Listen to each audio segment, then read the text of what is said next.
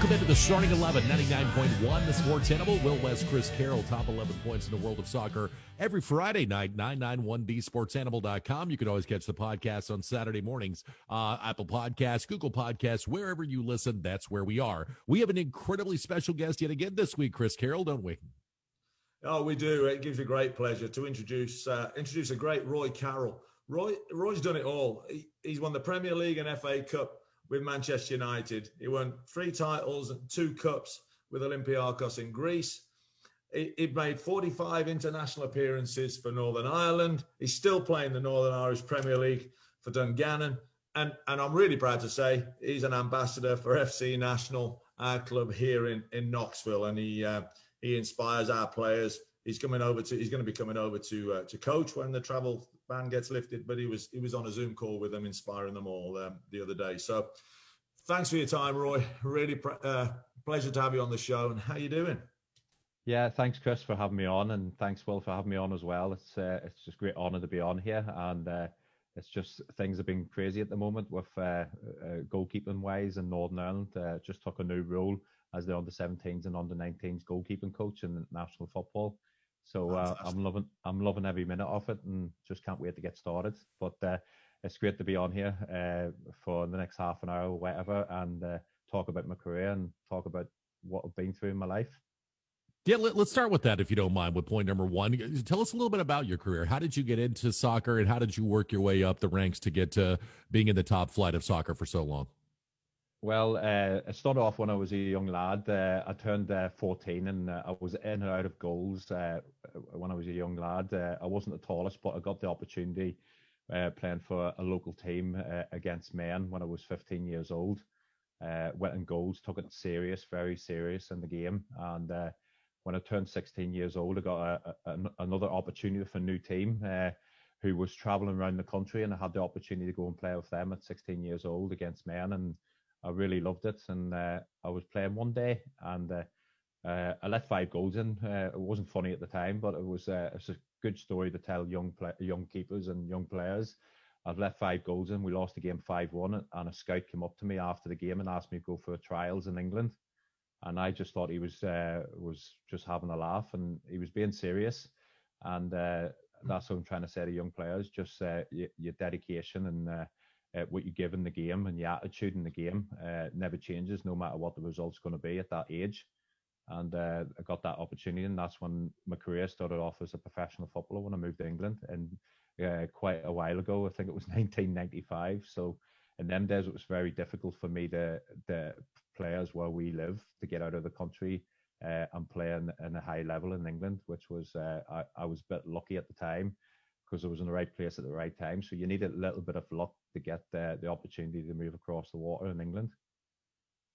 Okay, let me ask you, just in that, as far as what has changed over the years and what you've seen from professional soccer for professional football in England and Northern Ireland and in Europe? I think the soccer's changed a lot in this country because the kids have more opportunity now to get noticed, because with so many scouts coming all over the country now, all over the world, the internet helps a lot as well, because there's a lot of games being videoed as well. I think that's the main thing. A lot of kids, no matter what division you play in Northern Ireland, there's always scouts watching.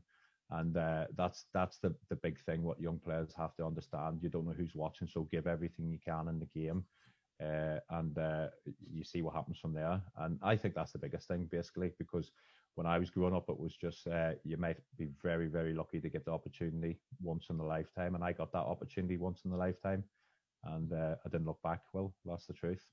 All right, point number 2, if you don't mind. What has changed in the world of goalkeeping from your beginning of your career to where we see the goalkeeping position now? I think the big thing for goalkeepers now, I've noticed in England, when I first went to England, I never had a full-time goalkeeping coach until I moved to Manchester United, and that was in 2000. I moved to England 1995, and I never had a full-time goalkeeping coach until it was 2001. Incredible. And I think that was the main thing. What's good now in England, every league in England has a goalkeeping coach, which is brilliant for young keepers coming through the ranks, because at a certain age you have to learn the technique. It's a lot of coaching. There's a lot of coaching, the basic stuff as a goalkeeper, but then the keepers have to learn themselves. And I went back to front, if you understand. I was learning by myself. I was watching keepers on TV. I was watching my goalkeeper number one at Hull City and see what he was doing, and I try and pick up habits from that. But this day and age, you have coaches, which it's good to have as well sometimes, to learn at a certain age about all techniques and stuff. So has anything changed with what goalkeepers are asked to do with so many more teams with the high press and things like that? I mean, teams aren't necessarily playing out from the back anymore, so it seems like goalkeepers are a little bit more on an island in this day and age. I think the modern day goalkeepers now. I spoke to quite a few goalkeeping coaches in England, and we talk a lot about goalkeeping. And the main thing now is probably 75%. Or maybe 80% of goalkeeping is all about playing the ball with your feet, and that's the thing. So you have to basically understand the game has moved on since I started playing football, and being a goalkeeper, you have to be very good with both feet. But end of the day, as a goalkeeper, you have to keep the ball out of the back of the net as well. So you have to try and juggle little things like that there as well, and it's difficult for goalkeepers. I don't think too many people understand what goalkeeping is all about unless you're a goalkeeper or you're a parent of a goalkeeper, because it's very, very tough job to be in as a goalkeeper. Like, if you make a mistake, it's a goal. But modern day goalkeeping is all about being agile and being very, very good with the ball at your feet this day and age. Is there one moment in your career that stands out to you that you would say that's the moment that captures my career that I will always take with me? Oh, great question. Give me I think the biggest one was probably a game for Manchester United at Old Trafford. I took my eye off the ball and I never concentrated on the ball to come into my midriff, and basically hit my chest, hit my hands, and went over my shoulder. And I kept it out from going over the line. Close enough, nearly went over the line, but a lot of people said it went over the line. But for that situation, that stuck in my head. I would never forget that moment. It was just concentration. As a goalkeeper, you have to be focused no matter what is happening on the pitch, and that's the main thing I've stuck in my head in my career as a goalkeeper. Never lose that concentration in the game. The great Roy Carroll joins us here on the Starting 11. Will West, Chris Carroll here with you as well. Okay, Roy, last thing in this segment, if you don't mind, and then we'll kind of get to other broader soccer topics coming up. Who are your favorite goalkeepers now? Like right now, for the young people listening or the parents listening who may have a child that's a goalkeeper, who are the goalkeepers that catch your eye that are your favorites to watch? Well, I've in the Premier League, I've watched a lot of football this season, and for me personally, Gasper Schmeichel at Leicester has been fantastic for Leicester for many years, not just this season. But if you have a quality keeper like Schmeichel at Leicester, you're always going to be up there, top of the league, fighting for the league. They won the Premiership so many years ago, about 3 or 4 years ago, I think it was. And that was down, not just down to the goalkeeper, but it's always good to have a goalkeeper. You see the likes of Liverpool. Liverpool was struggling, never won the Premier League for many years. They bring a top-class goalkeeper in, like Alisson comes in. They win the Premier League. I'm just hoping now people understand how important to have a goalkeeper, a quality goalkeeper in the team. And I do really like Alisson at Man City. It's just the way he plays. He's just so comfortable with the ball at his feet. He's so commanding in the area. So they're my top 3 keepers I've watched this season, and all 3 of them are quality. Different goalkeepers, completely different, all different type of players, but they all have something that I really like, and it's great to see goalkeepers like them 3 in the Premier League playing out week in and week out. That's Roy Carroll. Chris Carroll's here with us as well. We'll come back on the other side. Roy's going to join us for one more segment. You gentlemen are both in coaching, and there are a lot of parents of soccer players that listen to the program every Friday night. I want to know the one thing that you guys would want parents and young players to understand about player development, if you could share that wisdom with them coming up. It's the Starting 11, 99.1, the Sports Animal. Looking for children's soccer coaching outside of the club scene? Carroll Sports Academies has been coaching soccer for over 18 years. Their professional coaches keep it fun and build confidence while providing structured classes. Years of experience has helped shape their fun soccer curriculum, which prepares players for competition. Never played before? No problem. Beginners and experienced players are welcome. They truly believe children of any age should receive quality soccer coaching. Check out their website, carrollsportsacademies.com.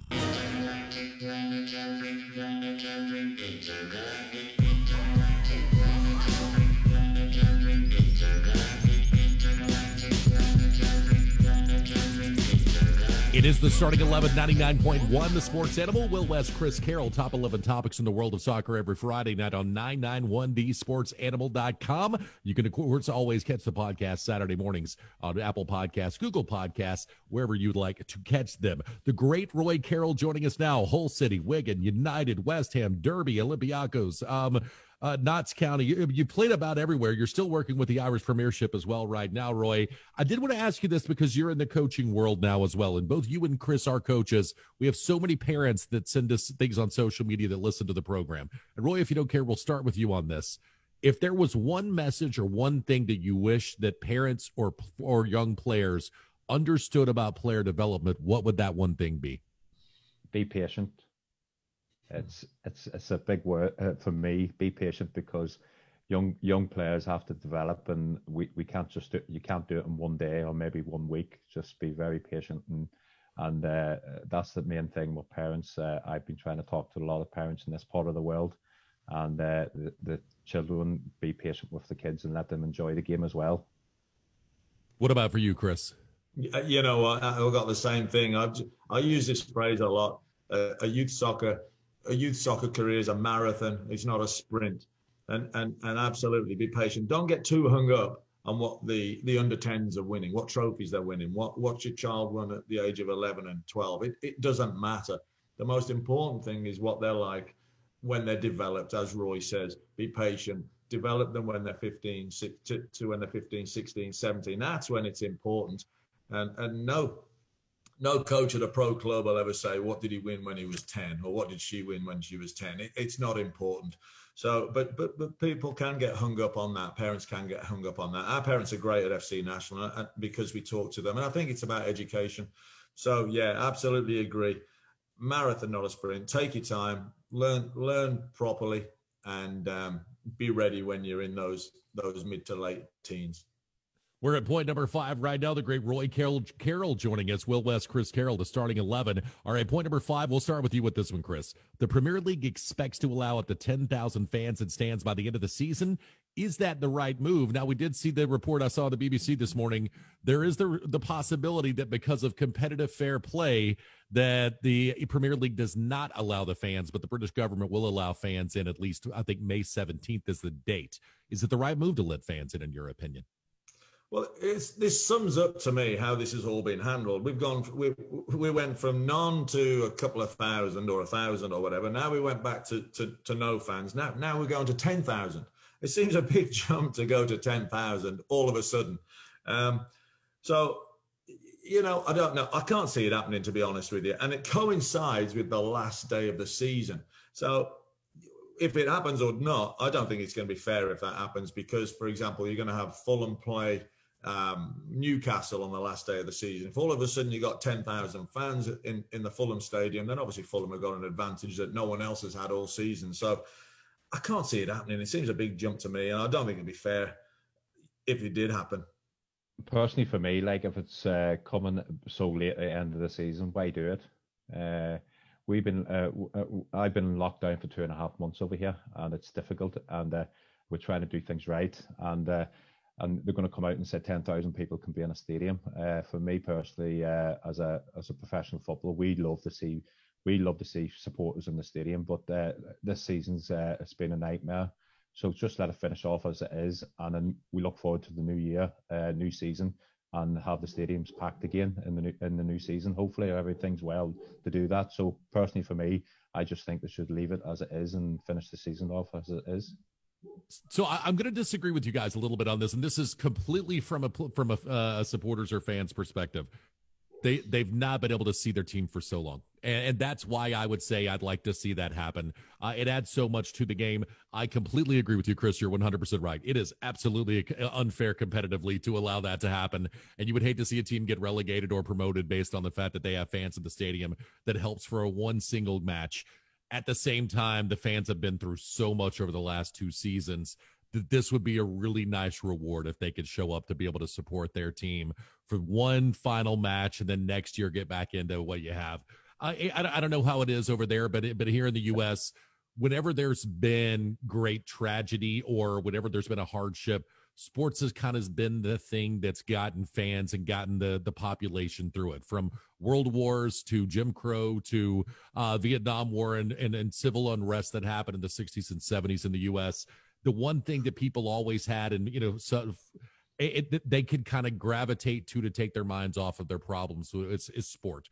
And so for that reason, for the fans that are over there, I would love to see them have at least the opportunity to be able to support their team. Although I completely do agree with you guys. It is absolutely unfair. And if it's unsafe, there's no reason for them to force 10,000 fans in just because they set that date early on. Point number 6, and we'll start with you on this one, Roy, if you don't care. Is Bruno Fernandes right now the best player in the Premier League? And if not, who is the best player?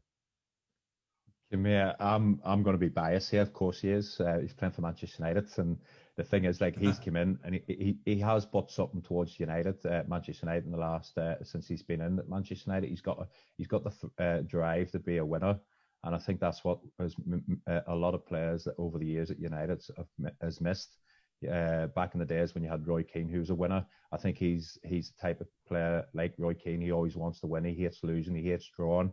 And I think he probably is one of the best. He probably is the best player at the moment in the Premier League this season, especially with the goals he scored as well and the way he's been playing and assists. He's given a lot of assists in the game as well in the last year. What do you think, Chris? Yeah, I mean, you've got to say he does seem to be the catalyst for Manchester United's revival. From the day he stepped on the field for Man United, they turned a massive corner, and he just does seem to have this, like Roy says, he's the spark. He's what generates he's a winner basically, and he's a leader, and it looks like the rest of the players have followed him. So in terms of having an impact, having a biggest impact on your team, it'd have to be Bruno Fernandes. I think there's a couple of other players just down the road, just across town, that might push him for the best player in the Premier League. And sorry to bring up City, Roy, but you got Kevin De Bruyne and Phil Foden. Who's he? Who are they? No, I'm only joking. Yeah, they're 2 young lads that are coming through. I think they might make it. But yeah, and then, in terms of individual skill, he's not. Jack Grealish has carried Villa, so I'd have them as pushing him close. But I guess, yeah, you'd have to say Fernandes. I think would right now best player in the Premier League and certainly the biggest influence on his team.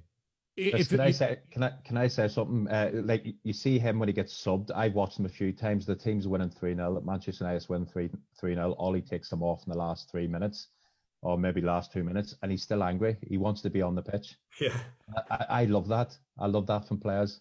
He just wants to be involved all the time, even if they're winning 3-0 and they're coming off. He only has 3 minutes left on the pitch, but he still wants to be on the pitch and be involved. I love seeing that in players. Yeah, he's not happy, is he? No. For me, I'd love to give my incredibly biased opinion and say it's Harry Kane, but I will have to concede that it is Bruno Fernandes. There's something about it. Fernandes seems to make everyone around him a little bit better. And I think especially for a young team like that, when they brought him in, you could see the difference in attitude, the difference in professionalism a little bit, the difference in the desire that the team had. And I think it's what you're speaking to, Roy, the fact that he is just angry about being taken off and he always wants to be out there. Not that Kane doesn't have desire, not that Kane doesn't have endeavor, but there are times that sometimes it's just Kane and Son, and then everyone else on Tottenham is, well, stay in your defensive shape and we'll let Kane and Son do everything. It's not just the greatness of the individual player, it's that player's ability to elevate everyone around him that I think is what separates Bruno Fernandes right now from some of the other people that are in the league. I would agree with Chris that if I'm talking about over multi-year window, Kevin De Bruyne is going to be the guy that I'm pointing to. But for this season, for the way this season's gone, with the injuries that De Bruyne has had and things like that, I think Bruno Fernandes is that guy.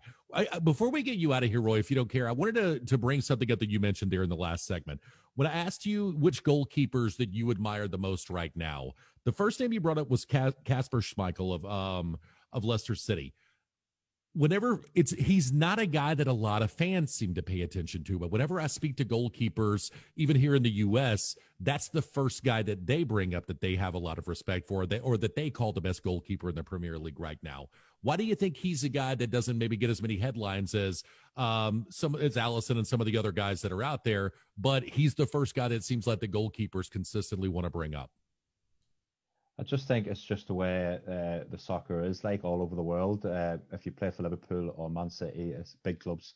It's like De Gea at Manchester United was one of the best keepers in the world, but he's been going through a bad time. But for me, Schmeichel has been doing it at Leicester for a long, long time. And as I said before, it was it's probably a big name on his dad. Peter Schmeichel is very, very. The pressure on him to play under his dad is a big name, which he handled it so well. He's done it so well. For me, I've been shocked that none of the big teams has ever come in for him.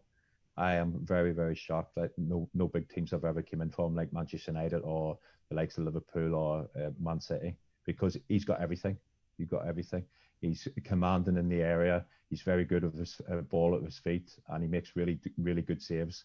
Not just a save. He makes important saves, if you understand, because in a game you could have 5 saves and you could let one in, but that one you let in is the one that's important to make the save.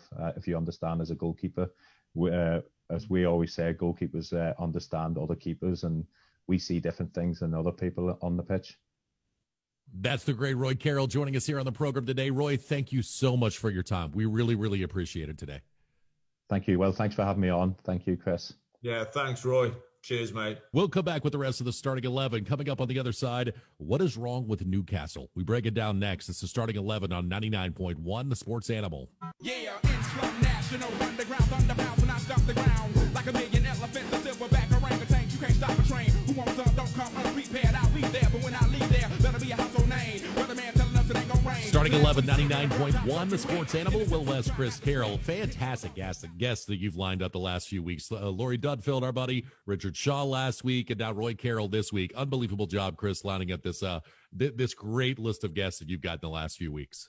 Yeah, all great guys, and fantastic to hear their experiences and how they all just how they all work so hard and nothing.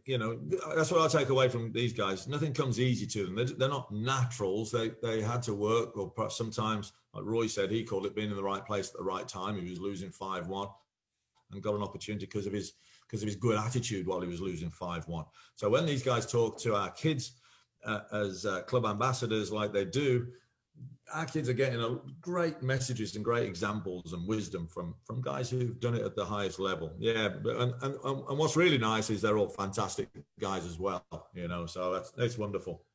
We're at point number 7 right now. All right, Chris, I know this has been a little bit of the talk on Sky Sports when I've been watching in the mornings. What is wrong with Newcastle right now?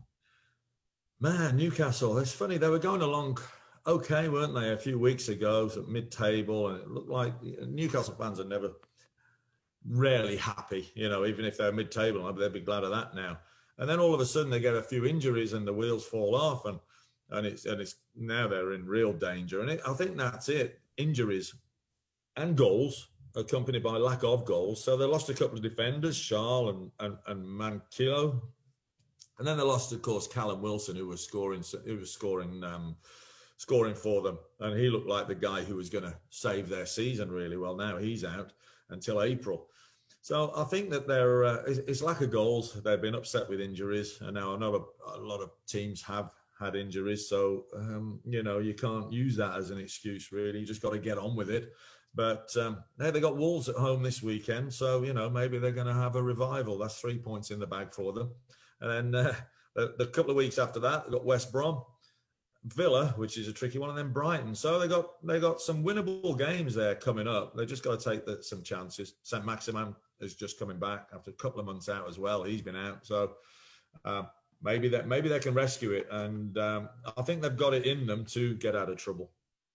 Yeah, right now Newcastle just 3 points ahead of Fulham, just barely out of relegation territory. I agree with you. The injuries are the biggest portion for me, and especially the injuries at the back. They are 15th in goals, 15th in shots taken. If you look at the stats for Newcastle, they've only won 2 matches since December 13th, though.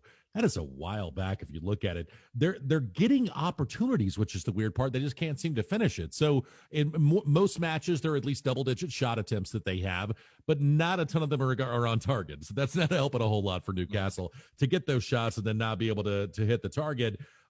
Here's the stat that I thought was interesting. 5th highest save total they've had, but they're 4th as far as most goals allowed. So the issue is not goalkeeping, it seems to me. The issue is that back four that they have at Newcastle. That's the issue, I think, with this Newcastle team. And you mentioned it, the injuries that they have there probably are playing some portion of that. They're not a team that's going to attack. They're not a team that's going to press you high. They're not a team that's going to try to use their pace and athleticism to beat people. So they're going to have to play with counterattacking football. But if you're conceding goals at this rate, or if you're conceding shots, at least at the rate that they're conceding shots right now, I think that it's going to be very, very hard for them to do that because, again, the goalkeeping's been fine. The goalkeeping's, again, top 5 of the Premier League. But, man, they're just giving up so many shots right now, Chris. There's only so much a keeper can do. Yeah, Darlow's been doing well in goal for them, but like you say, it's the defenders. They've been with their injuries, the defense. A settled defense is amazing. The more you can keep your defense settled throughout the season, it just gives you confidence and allows your midfield to get forward and obviously your forwards to get forward. Knowing that you've got that solid defense who've got used to each other, playing with each other, they know what each other's going to do, and they're a bit all over the place now at the back. And it's a shame because they got Shelvey, Alma on. They're well set up to get forward. Like I said, St. Maximin. So they've still got the personnel. They've still got the players to on the attacking side. But yeah, they're struggling. They're just struggling at the back, and it's not looking good. Are you buying? Because we've seen a lot of the Talk Sport pundits as well make the prediction that Newcastle's going to be relegated and that Fulham is not. Are you buying that? Well, you'd have to buy it if on the form at the moment. Like you say, Newcastle, what they won 2 games in 10, 8 defeats in 10 games. So they're not in great form, and Fulham are putting a little run together. I think they've done okay the last 4 games, couple of wins, couple of draws. So if it keeps going that way, yeah, all of a sudden that big gap has disappeared just to 3 points. So yeah, it could happen. Absolutely could happen. Yeah. Saw Simon Jordan said today on Talk Sport, that maybe it was yesterday, that Newcastle fans should not expect much more than this. That's a pretty big club. Do you agree with that? I mean, are they a team that just they're not going to be able to spend with some of the big boys? They're not going to be able to get themselves in the mid-table. That they should just expect to be back half the table and maybe flirting with relegation territory just because of where they are right now as far as in the pecking order? No, I think they can expect better than this. Newcastle, historically, just so everyone knows, Newcastle is a massive soccer city, absolutely massive. And in the history of the game, they're huge, with some fantastic players historically. But history, a lot of that could be said for a lot of clubs who aren't even in the Premier League now. It can change, so they'll always be able to fill out a 50, 60, 70,000 seater stadium. Newcastle will. The fan base is there. It's strange that, and it goes back to the owner. The fans aren't happy. He's put millions and millions into this club, but they've not been able to get on a roll and get some consistency. And so you'd look at them really as a mid-table club. Now, there's a lot of mid-table clubs in that Premier League, and they can't all be mid-table. And some of them are going to have to be down the bottom and get relegated. And so they're in a group of probably 10 clubs that you'd look at really that if you're not mid-table, you're going to be in trouble. And if you don't get on a roll and you have a bad season, then it could be your year for relegation. So obviously the fans don't like that. But it's just where they are at the moment. But potentially Newcastle could be in a much better situation. Yeah, in a much better place. Point number 8, Chris. Can West Ham continue this hot run of form? Wow. Each week you're thinking, will they? And they keep going. They keep doing it, don't they? Will they blow up this week? And they keep doing it. I think they can. And I think they can because no one else is putting a huge run together. They seem to be really stable. They had a good win last week. Sorry, Will, against Spurs, didn't they? They beat Spurs 2-1. They're consistent. They seem to have. You hear the players interviewed, Declan Rice's and Lingard's, and they're playing with smiles on their faces. It sounds like the dressing room is really together. The chemistry of the players sounds fantastic, and if you've got that. That's your 12th man, especially when you haven't got a crowd. You know, I will say the crowd's 12th man. But if you've got that team spirit, that's your 12th man. When you go out there enjoying yourself, expecting to win, then the confidence is there, and you're gonna keep going. Obviously, the manager's doing a good job. Everything seems to be happy. Everyone's going well. Now this week they got Man City, so that'll be an interesting test. But yeah, I think they can. And you know, a few years ago we said the same thing about Leicester City, and they kept going. Now, I'm not saying West Ham are going to win the league. They're not. But can they keep going, be around that 4th, 5th, 6th spot? Yeah, I believe they can. Yeah, okay, they can. I would bet that they don't, though. And nothing against them. It's just a matter of here's what I like about West Ham. They're beating bad and mid-table teams, and they're consistently beating the bad and mid-table teams. And in a year when no one else is doing that, I think that says a lot for them, and they can keep them in that conversation throughout the year. Now, 7 of their next 8 opponents are in the top 12, though. They have none of the top 14 scorers. If you look at the advanced analytics, I was looking at that this morning. Their expected goal differential is actually behind Brighton's. It's in the bottom 5 in the Premier League right now, but they're overperforming that because they are consistent because of what you said, right? It seems like the chemistry is just incredible inside that dressing room, and they're playing very, very well. I don't know that they're going to get in the top 4 this year, but I could see them, 7th, 6th, somewhere in that neighborhood. And then there's talk that maybe they sell on Declan Rice next in this summer, and then try to pick up a guy like why can I remember his name? The goalkeeper for Henderson from Man United right now, doesn't have a chance to play. That may be right now the most likely landing spot for Dean Henderson. So if you could make a move like that, goodness, that would really help them out a lot. And so I think what we're seeing right now, and I've seen a couple of pundits say this, Chris, and tell me if you agree or disagree.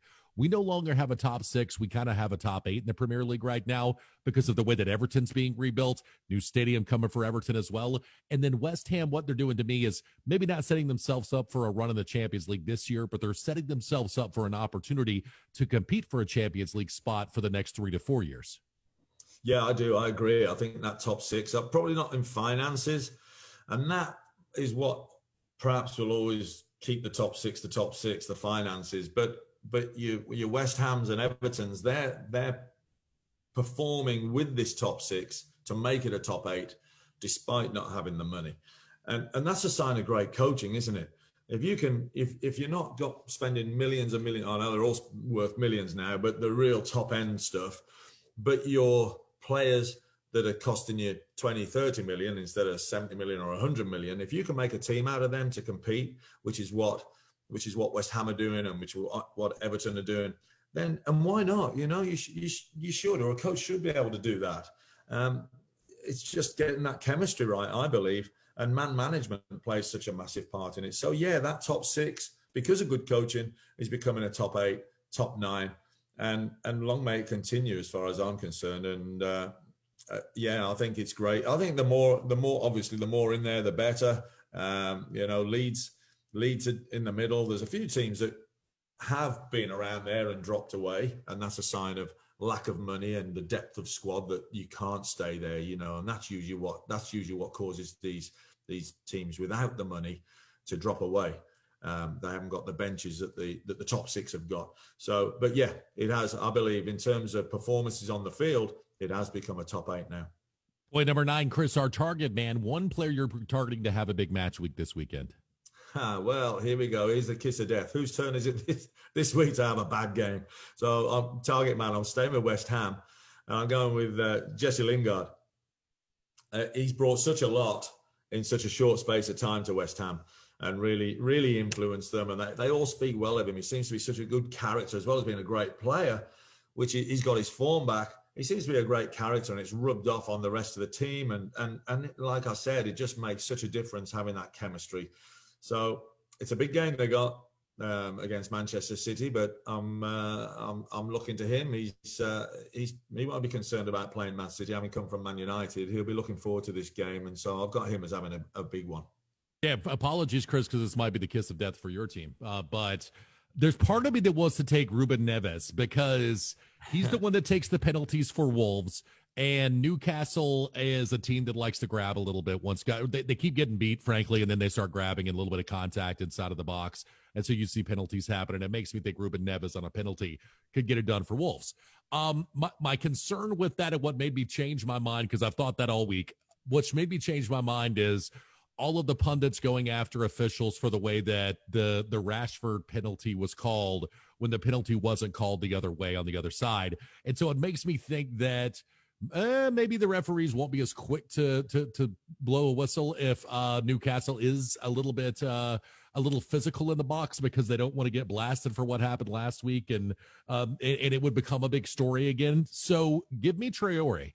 He's been close. He had the own goal that was actually really him scoring a goal, but it bounces off the keeper's back, and it ends up becoming an own goal off of the woodwork.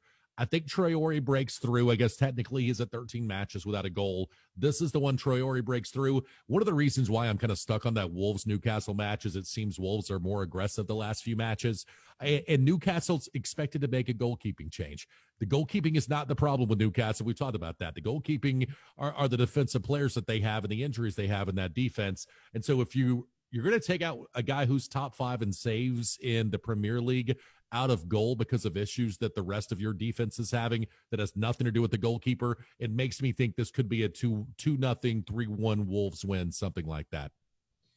Yeah, I think it'd be harsh if they did change the goalkeeper at Newcastle because I thought he's been doing pretty well. And yeah, it's strange how a team can just all of a sudden we keep saying it, they can be doing well and fade away or be doing not well and all of a sudden turn a bit of a corner. And Wolves seem to have done that the last couple of games. They've gone more attacking, way more positive. Traore, hit that thunderbolt shot that came off the bar, hit the goalkeeper and went in. So he didn't get any credit for it. But yeah, it was his goal really, wasn't it? And they're playing with confidence again all of a sudden. So I hope you're right. Of course, I would never choose one of them now because it would be the kiss of death. So I'll just say I hope you're right, and hope Wolves get that, or Traore or Neves. I'll take either of them. Scores a goal. That's Chris Carroll. I'm Will West. We'll come back with the final segment of the starting 11. Christian Pulisic possibly on the way out at Chelsea this summer. We'll give you that story next. It's a starting 11 on 99.1 The Sports Animal. Looking for children's soccer coaching outside of the club scene? Carroll Sports Academies has been coaching soccer for over 18 years. Their professional coaches keep it fun and build confidence while providing structured classes. Years of experience has helped shape their fun soccer curriculum, which prepares players for competition. Never played before? No problem. Beginners and experienced players are welcome. They truly believe children of any age should receive quality soccer coaching. Check out their website, carrollsportsacademies.com.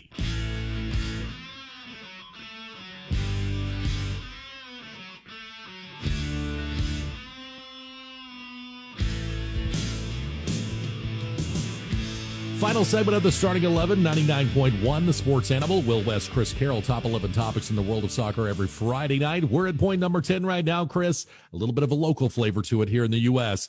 Bayern has reportedly reached out to Chelsea about a return to Bundesliga for Christian Pulisic. Is it time for a parting of ways between the American star and Thomas Tuchel's team? I think it'd be a real shame if it did. And selfishly, because I like watching Pulisic, I think he's a great player. He's one of those players, when he gets the ball on the edge of the box, something's going to happen, or he's at least going to try and make something happen. He's not what you call a safe player where he's going to pass it just sideways or backwards for the sake of it. He always looks forward first. So he's great to watch. And selfishly, I'd like to see him stay in the Premier League. I think what he's got going against him at the moment, I don't think he's fit, and I don't think he can stay fit. Just to continually stay in Tuchel's plans, and Tuchel might have that in the back of his mind. Will he ever stay fit? So, in a way, it'll be a bad thing, but in another way, it could be the best thing for Pulisic. It could be the best thing for his career.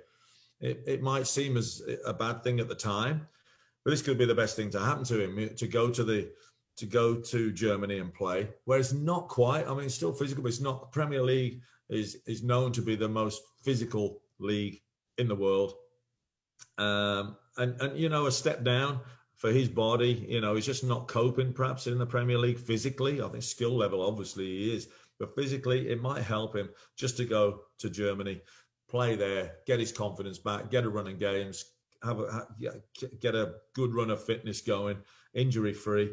And of course, that obviously helps the US national team as well. Even though it'd be great to have a US player, a sort of poster boy, if you like, pin-up boy in the Premier League, it might be the best thing for him to revive his career and get himself going again by going to Germany.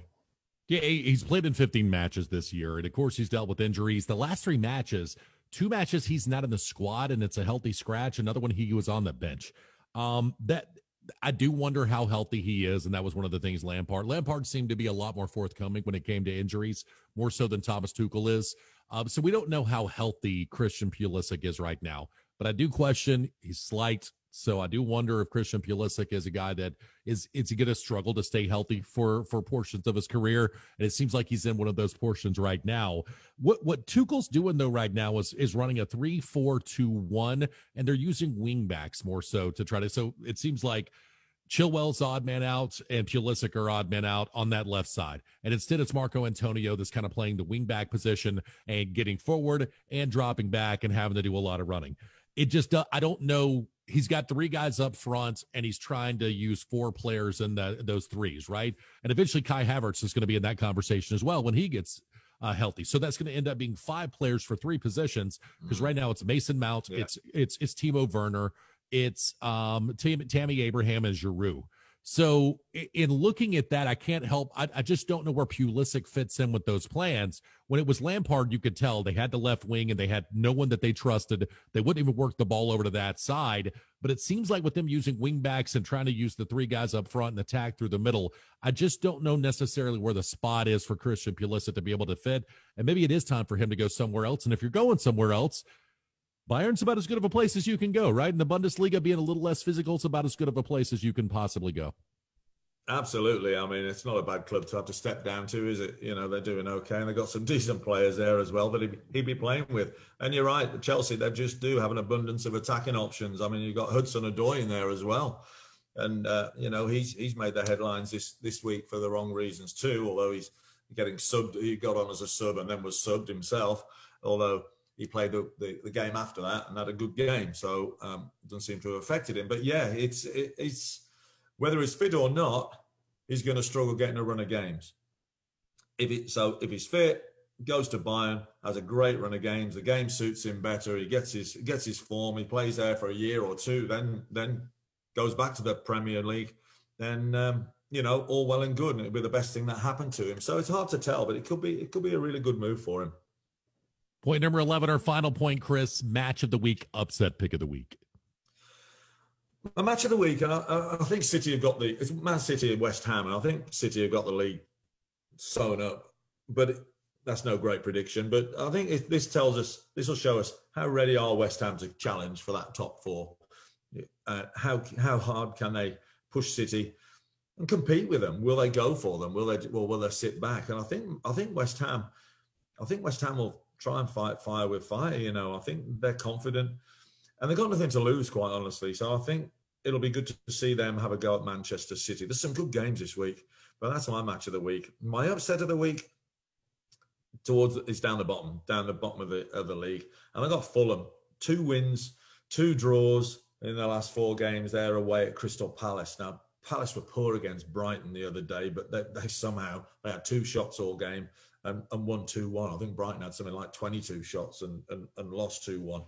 So Palace flew to win, didn't play very well. Fulham are playing well. They're playing some decent stuff now. They're getting more confident. They're just 3 points they can see. They can smell Newcastle now. So I think Fulham will go for it and beat Crystal Palace away.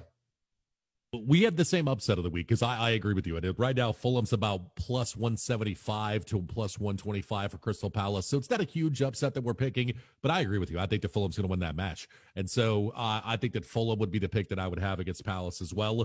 I thought maybe you would go Chelsea against United because that's two massive clubs with top four implications involved in that match. But I agree with you. I do think West Ham playing the way that they have lately, and then seeing them have to go up against, not just one of those top teams, but the top team right now in the game, and a team that's won the most matches in the history of English soccer consecutively. So what are they at 18 right now is what City's at. So let's see if this upstart West Ham team can knock off City from that perch. And in that streak, that's the one that I'm the most interested in listening and watching as well. Chris Carroll, fantastic job. Again, Chris Carroll, FC National and Carroll Sports Academies. How can people reach out to you if they want to get a hold of you? They can get us fcnational.org on the website there, or Carroll Sports Academies, info@carrollsportsacademies.com. All right, that's Chris Carroll. I'm Will West. Remember, podcast will be ready tomorrow morning. It's the starting 11, 99.1, The Sports Animal.